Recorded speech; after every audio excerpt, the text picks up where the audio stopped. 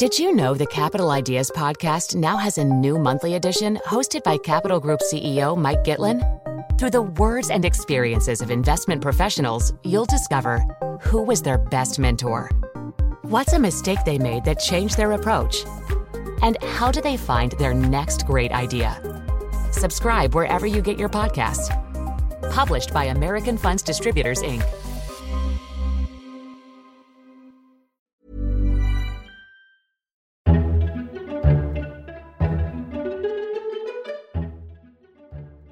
Welcome to FT Politics, the Financial Times' podcast on all things British politics. I'm Sebastian Payne, and in this week's episode, we'll be discussing the settlement of the UK's Brexit bill and Jeremy Corbyn's full frontal attack on bankers. I'm delighted to be joined by our political editor, George Parker, Brussels Bureau Chief Alex Barker, Chief Economics Commentator Martin Wolf, and political commentator Miranda Green. Thank you all for joining. So the big Brexit news this week was about the bill. After a lot of months of toing and froing and haggling between the UK and EU negotiators, the British side essentially accepted what was clear last summer, that it was going to have to pay to get an exit deal. Assuming liabilities of some 100 billion euros, the final net sum is going to be in the region of 45 to 55 billion euros. It's quite a bitter pill for Eurosceptics to swallow, but do they really have any choice? Alex Barker, let's begin on this topic of the bill, because when negotiations formally opened back in June, Michel Barnier made it quite clear that unless the UK was willing to meet its past and future liabilities assumed under membership, then no kind of divorce deal was going to be on the table. And since then we've had backwards and forwards with the Florence speech and rumours from the UK government, but essentially we've accepted what was clear 6 months ago.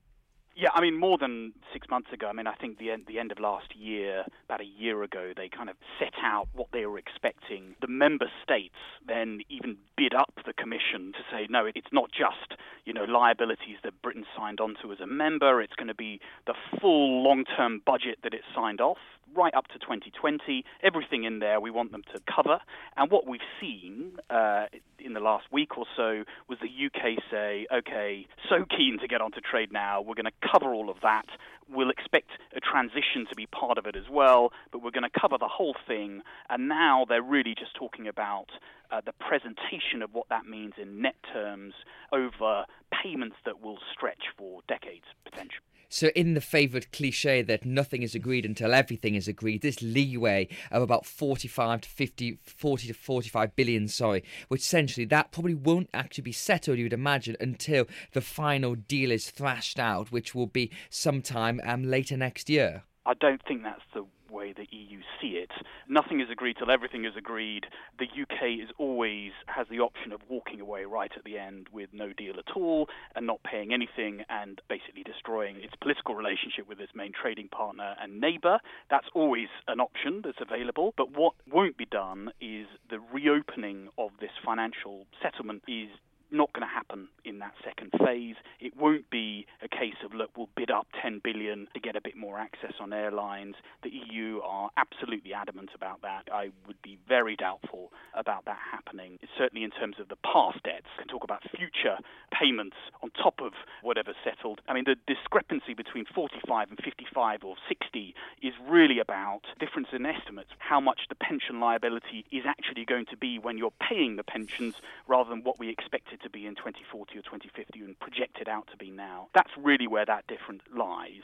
But the UK is saying, ultimately, you're not going to be out of pocket. And that's the thing that has unlocked these talks. So back home, George Parker, it seems to have gone down relatively okay, considering there was not any mention of paying this kind of huge sum during the EU referendum. And of course, some of it would have been paid anyway if we were going to stay in the EU. So it's not quite fair to say this is wasted money, as some people have tried to spin it. But on the other hand, it reminds me of something Pascal Lamy said when he said that Brexit is not really a negotiation, it's a process of managing a problem. And it does seem to be that, because on every single issue, the UK has begun with a very hard, tough stance. We're not paying anything, we're not going to accept ECJ, and then it basically capitulates to whatever the EU says. That's right. And Nick Macpherson, the former head of the UK Treasury, tweeted this week after the financial offer was revealed by Alex that this wasn't so much a negotiation as a drive-by shooting, channeling something that Fred Goodwin said at RBS during the bailout. And it's true. I mean, every step along the way, a pattern has emerged that the government talks tough, hits an EU-imposed deadline, and at the last moment it backs down.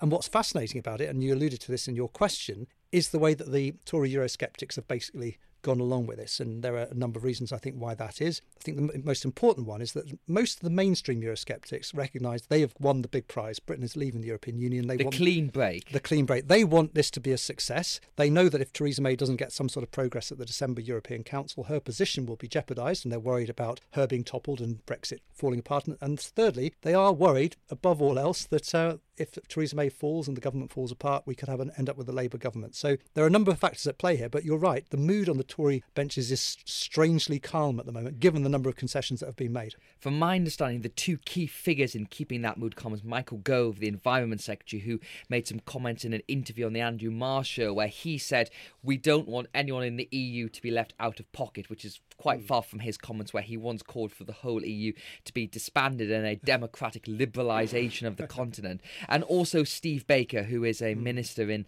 the Brexit department and is still very much marshalling the backbench troops through the European Research Group. And both of them have accepted that key argument you said, George, which is that, 2 years, we get through that, then we have the clean break. And I think where things would begin to get very difficult for Mrs May is if they don't have that final cut off what you might call the real Brexit day. Yeah, I think you're right. They're incredibly disciplined. They coordinate their responses to every government announcement on WhatsApp groups. And it was noticeable that, barring a few mavericks like Peter Bone, for example, who did criticise the final settlement, generally there was a rigid discipline. They didn't speak out. You're right, Michael Gove's played a role, Steve Baker certainly. Inside number 10, Gavin Barwell, Theresa May's tireless chief of staff, has been holding things together. Robbie Gibber, head of communication, who's a leaver as well. They've all been important players in this. But no, it's been remarkable they managed to hold it together. There's one other factor which I didn't mention earlier. One of the reasons why I think they're calm is that after Christmas we'll move on to the big question, the big unresolved question about the final trade deal between the future relationship between Britain and the rest of the EU. And on that one,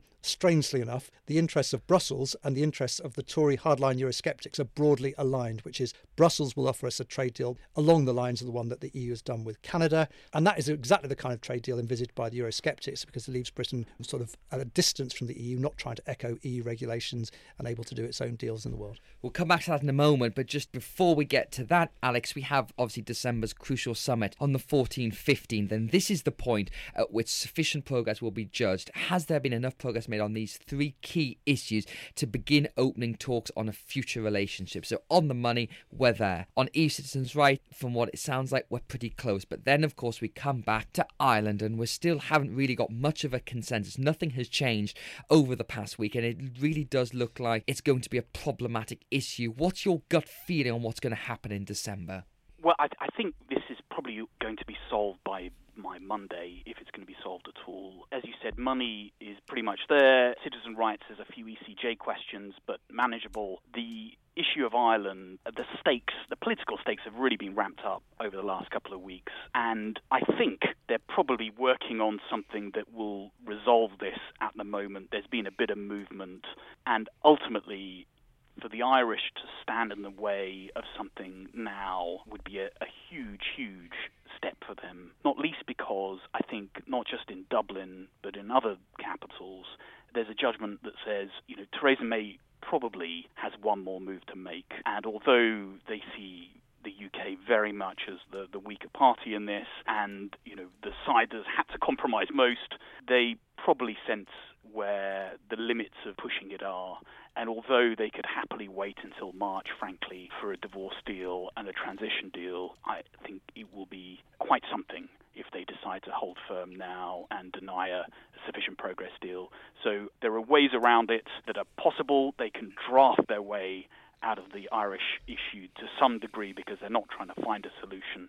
So I expect something will be done, and if necessary, if enough isn't agreed with the UK, I think you'll see a pretty firm statement on Irish issues by the 27 about what their kind of red lines are for that second phase negotiation when it comes to Ireland. And I think it's a pretty ropey moment for the May government, George, because people I've spoken to in the Department for Exiting the EU feel that there will be a big loss of confidence in the whole process if we don't get the nod in December, because they feel that they basically trusted Michel Barnier and have done what has been asked to do to move forward on this. Suddenly the Irish issues emerged, and depending on how that plays out over the next couple of days. But the idea of a British walkout doesn't seem beyond expectations if the nod isn't given. And if that happens, then we obviously veer possibly towards no-deal Brexit territory, which would be a very risky thing for the May government, given these crucial votes on the withdrawal legislation that comes soon after the summit in the House of Commons. And you could see the whole thing coming to a head very quickly and actually turning into a confidence vote on the government. Yes, there are quite a few hypotheticals piled on top of each other. But I think I'd start by agreeing with Alex's starting point, which is I think there will be an agreement at the Council on December the 14th and 15th. I think the momentum is there on both sides, and I think the Irish issue can be fixed through drafting, because as Alex pointed out, we're not trying to solve the Irish border question at the moment. We're trying to find a drafting form that reassures Ireland that it will be addressed. But you're right, the British government is haunted by what happened at the last European Council in October, where Theresa May made the big Florence speech. They considered that to be quite a conciliatory speech with lots of concessions. Michel Barnier said it would be enough to unlock the talks, and then France and Germany, amongst other countries, said no, we're going to have to wait until December. So they need to make sure, and this is why Theresa May is in Brussels on Monday, that the next step is done together, synchronised jumping takes place, and that's what the end state of these negotiations before the December Council is all about. If there isn't progress in the middle of December, which I think there will be, then you're right. I think it's quite likely the British government might be tempted, will be under a lot of pressure actually to say the process isn't working and to walk out. And that would be a very dangerous moment for Theresa May's government, but I don't think we're going to come to that. And it's also the role of the DUP in this as well, who have taken a very hard line on the Irish issue and have sent some not so coded warnings to Downing Street, saying that if you compromise too much, then we'll pull out of the supply and confidence deal, which is propping up her government in Westminster. So going into that coalition was, some say it was the only choice they had, but it's certainly been a straitjacket on what she can do around about softening that issue. There has, and the DUP have said that if there's any agreement which puts Ireland in a different situation to the rest of the UK, they will walk out of that deal with the Tories and potentially bring Theresa May's government down. However, look, I think you can overstate this slightly, because the fact is I think any British government, Labour or Conservative, in a strong position would feel the same. The idea that Northern Ireland would be split in some way through a customs arrangement or whatever else from the mainland is totally unacceptable, not just in Northern Ireland, but frankly to any government in London. You can't have a border through the Irish Sea. It's just totally unacceptable and unsellable to the British population and indeed the unionist community in Northern Ireland. So let's flip onto a slightly more positive view of things, Alex. So we get through December and we get the nod given, and we then enter this crucial conversation early next year. And this, as George said, is where the real battle lies, because there's a lot of people, including Theresa May, who talk about a bespoke British deal, a bespoke British option in these talks. But the fact is, it's either going to be Norway or Canada, and Norway is just not politically acceptable in the UK. So you're really going to start with a very basic trade deal. How painful do you see that process being, and the process for agreeing the standstill transition? It's going to be very, very difficult, because there's no kind of template for doing this at the moment in terms of dealing with a country that's not converging with the EU as a trade area, but diverging. And so they're all kind of feeling around in the dark a bit at the moment. And what we'll see over the coming year is the UK pressing for a lot of creativity, hybrid models, something unique and special, and the EU prioritising unity again, and particularly in that run-up to Brexit Day, showing that, you can't leave and have a free lunch and everything else. And the instinct will be conservative, very conservative about the kind of offer they'd be making to the UK at that point. And so there's got to be a reconciliation of some sort in that, what they call a future framework agreement in the end.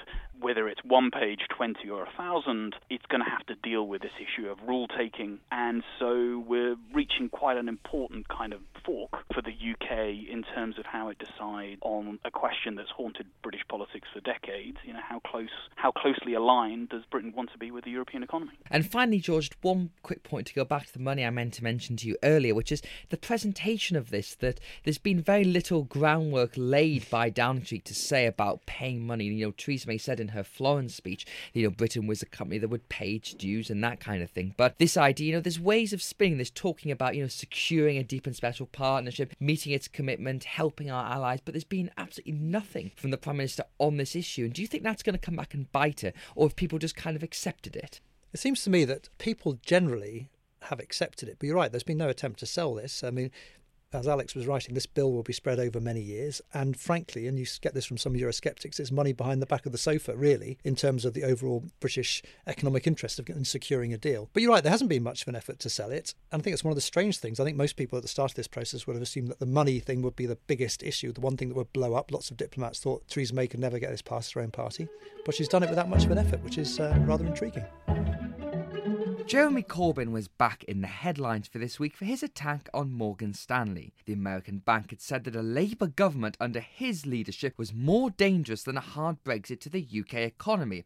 In return, Mr Corbyn lashed out at the speculators and gamblers who crashed our economy and really didn't create much good blood with a key part of the UK's economy. Martin Wolf, let's begin where this all started, which is obviously Jeremy Corbyn probably doesn't have a lot of experience of the City of London with the financial sector, so it's not really much surprise that he chose this easy opportunity to attack the big banks who still aren't really that liked by many British voters.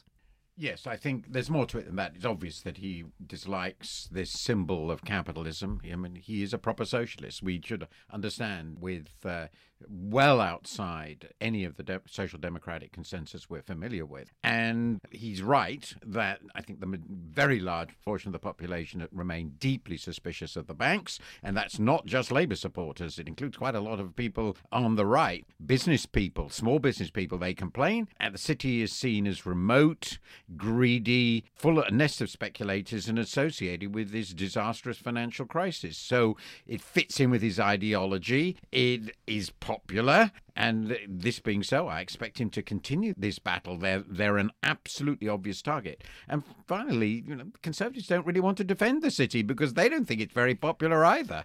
In terms of a political strategy, Miranda Green, it does make quite a lot of sense that at the beginning of this year, Mr Corbyn had this Trumpite relaunch, or that's how it was briefed, that he was going to learn from the Trump playbook, which is really just about getting headlines. It doesn't matter if they're negative or right or wrong, and it's about setting yourself against the few, the elite, the establishment. And that very much has gone all the way through this year, including the general election campaign, where Mr Corbyn did so much better than expected. So in that sense, it does seem to be a sensible political strategy. Yes, and I don't think there's any sense in which his team or the bulk of the Labour Party, in fact, not just the Corbyn wing of it, would think these were negative headlines from his intervention yesterday. And I think one of the reasons they've gone for it with this very full-throated response on Morgan Stanley is because there is a lot of chatter about why isn't Labour doing better in the polls. When you've got a governing Conservative Party in such a mess, total disarray, terrible troubles over the number one issue of the day, Brexit,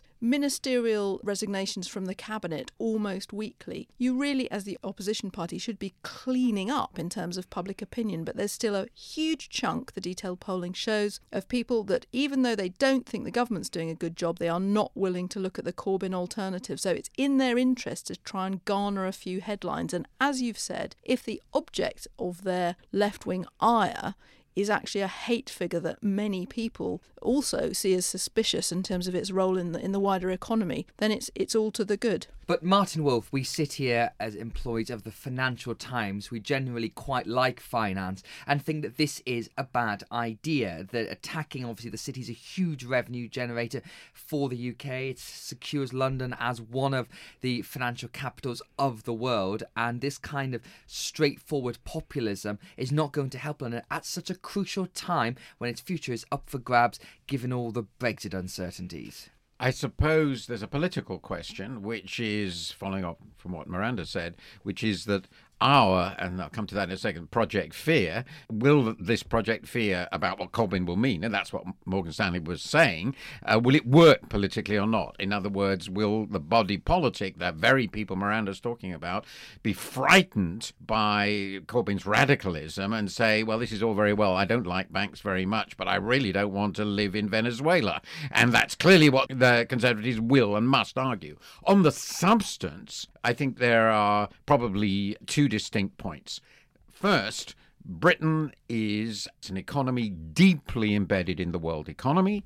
We are very dependent on foreign direct investment in a whole slew of fields, which means foreign decision-making, and the city is itself an important example of that. There are hundreds of foreign banks here, and London is one of the world's two most important financial centres.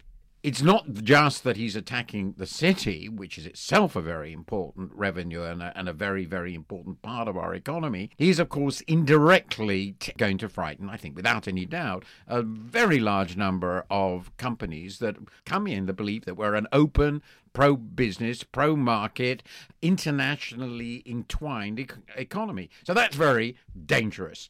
On the banks themselves, there is, I think, still a reasonable debate to be had about the future of British banking.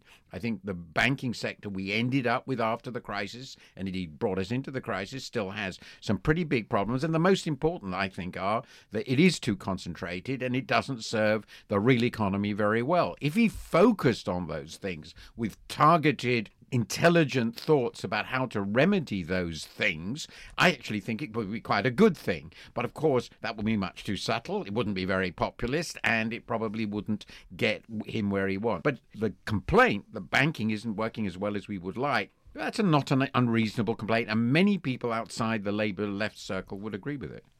Martin, of course, is quite right that the broader message from the Corbynite belief system is to do with not actually wanting a particularly open economy, because what we might describe as open to the Corbyn wing of the Labour Party is this cursed thing, neoliberal. Neoliberal is, of course, a phrase which 5 years ago was only used on the fringes of British politics and is now the kind of insult du jour.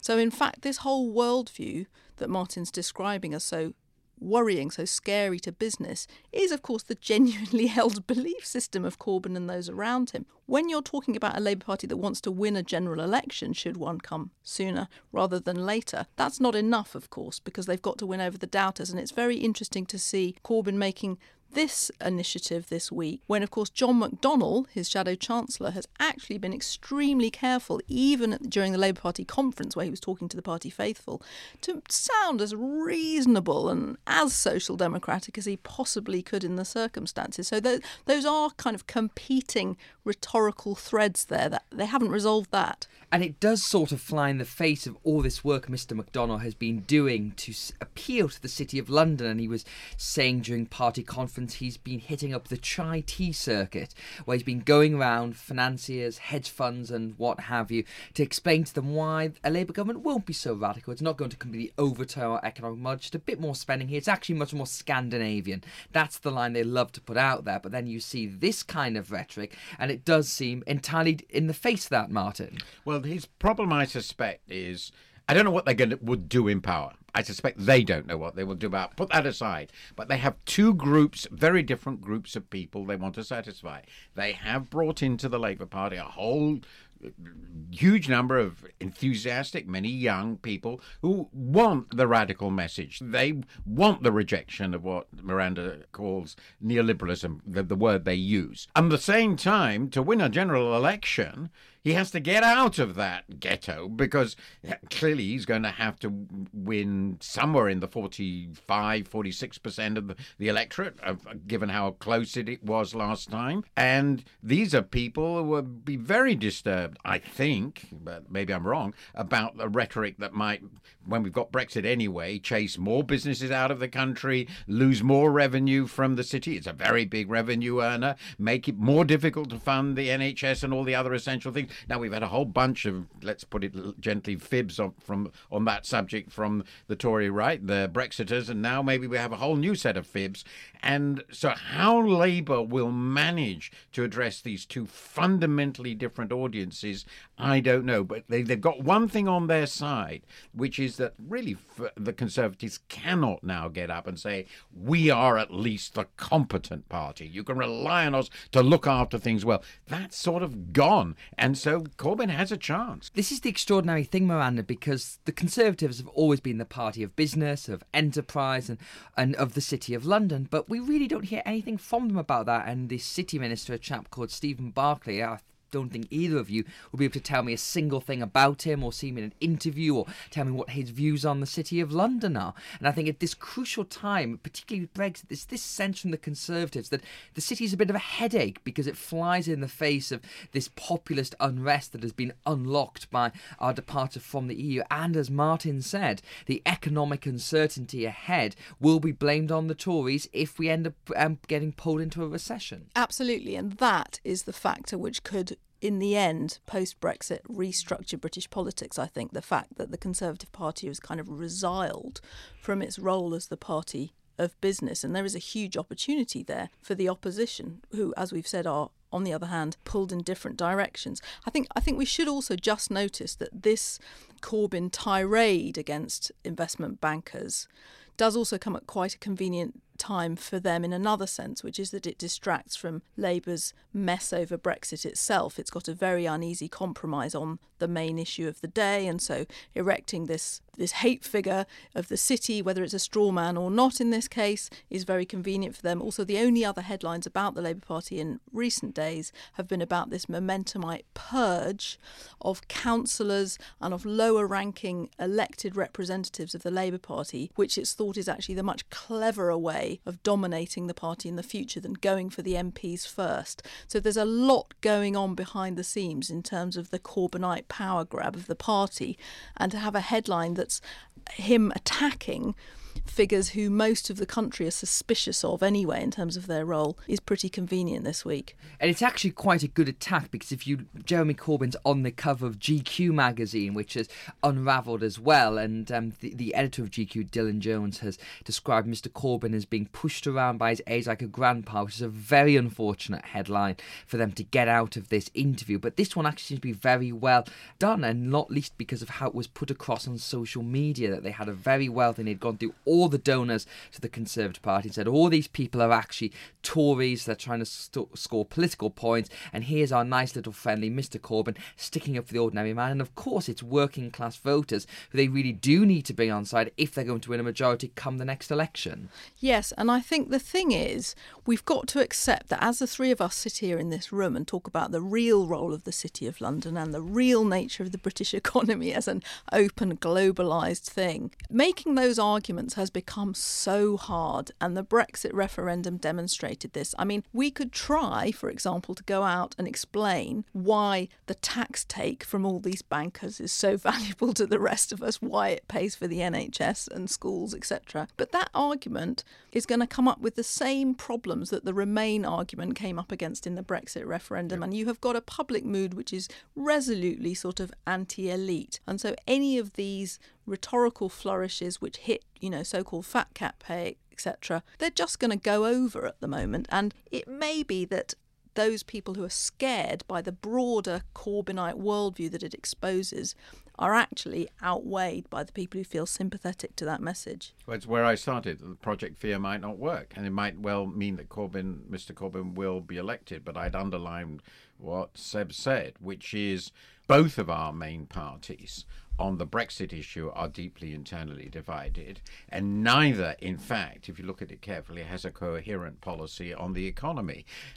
The rest of the world has noticed this, and they have concluded that Britain is in pretty serious disarray, and that's what Morgan Stanley was saying. And just very finally, briefly, Martin, do you think Morgan Stanley were actually right in saying Mr Corbyn is a bigger threat than a hard Brexit?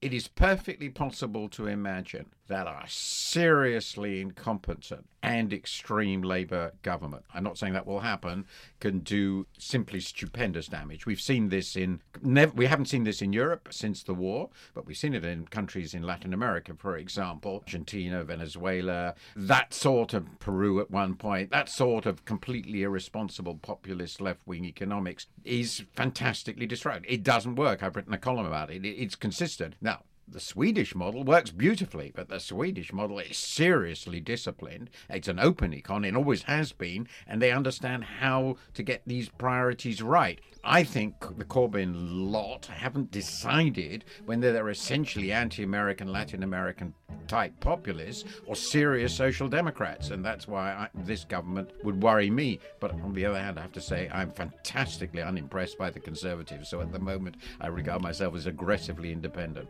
Well, on that high note, that's it for this week's episode of FT Politics. Thank you very much to George, Alex, Martin and Miranda for joining us. We'll be back next week for another instalment. FT Politics was presented by Sebastian Payne and produced by Madison Derbyshire. Till next time, thanks for listening.